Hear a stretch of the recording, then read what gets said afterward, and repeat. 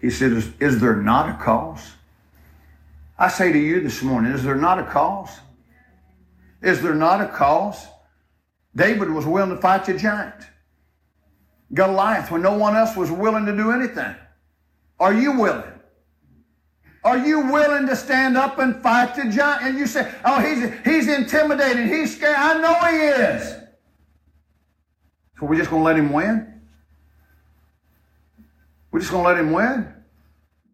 What was the story about Andrew? Was it Andrew Jackson, one of the early presidents, talked about you used to like to fight and wrestle and had a boyhood friend that fight and wrestle all the time. And they said that he would throw Andrew Jackson, but said he wouldn't stay throwed. That's bad English, but that's the way it was said. He wouldn't stay throwed. He'd get right back up. Devil knocks you down, get right back up. He slaps you across the jaw, just shake it off and get right back up. He defies you, just get right back up. But shouldn't we do something against this battle that we're in?